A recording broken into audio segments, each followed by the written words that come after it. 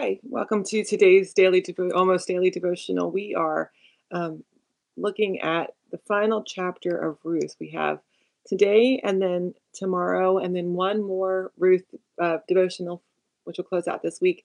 And then next week, we'll look at a different topic leading us into our 40 days of prayer and Lent. Today, we're going to start with verse 9 of chapter 4. Boaz announced to the elders and all the people, "Today you are witnesses that I've bought from the hand of Naomi all that belonged to Elimelech, and all that belonged to Chilion and Mahlon, and also Ruth the Moabite, the wife of Mahlon, I've bought to be my wife, to preserve the dead man's name for his inheritance, so that the name of the dead man might not be cut off from his brother, or from the gate of his hometown. Today you are witnesses."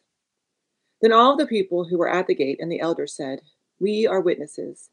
May the Lord grant that the woman who is coming into your household be like Rachel and like Leah, both of whom built up the house of Israel. May you be fertile in Ephratah, and may you preserve a name in Bethlehem.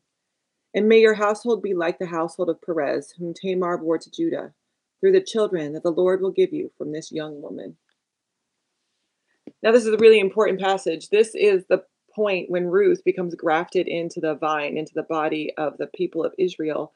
It's this moment, this act, that allows Ruth to be one of the key players in Jesus's genealogy. If this moment hadn't happened, then Jesus doesn't descend from the line of David. We get a different New Testament story. Now, Boaz is doing this to preserve, he says, to preserve Ruth's family name. Basically, he's doing this to transition Ruth from an outsider, from a Moabite, to an insider, a person of Israel. She's now considered part of their family, the people of Bethlehem. And so if and when Boaz dies, Ruth is not stuck anymore like she was before as an outsider. Now she's going to be cared for by the people of the city. She's one of them. It makes me think about at church and in our faith communities and in our families what it requires for someone to become one of us. Do we have formal processes that get people to join the church and all of that stuff. But how many hoops, how many informal hoops do we require people to jump through before they become part of the family? Or is there a way for them even to become part of the family?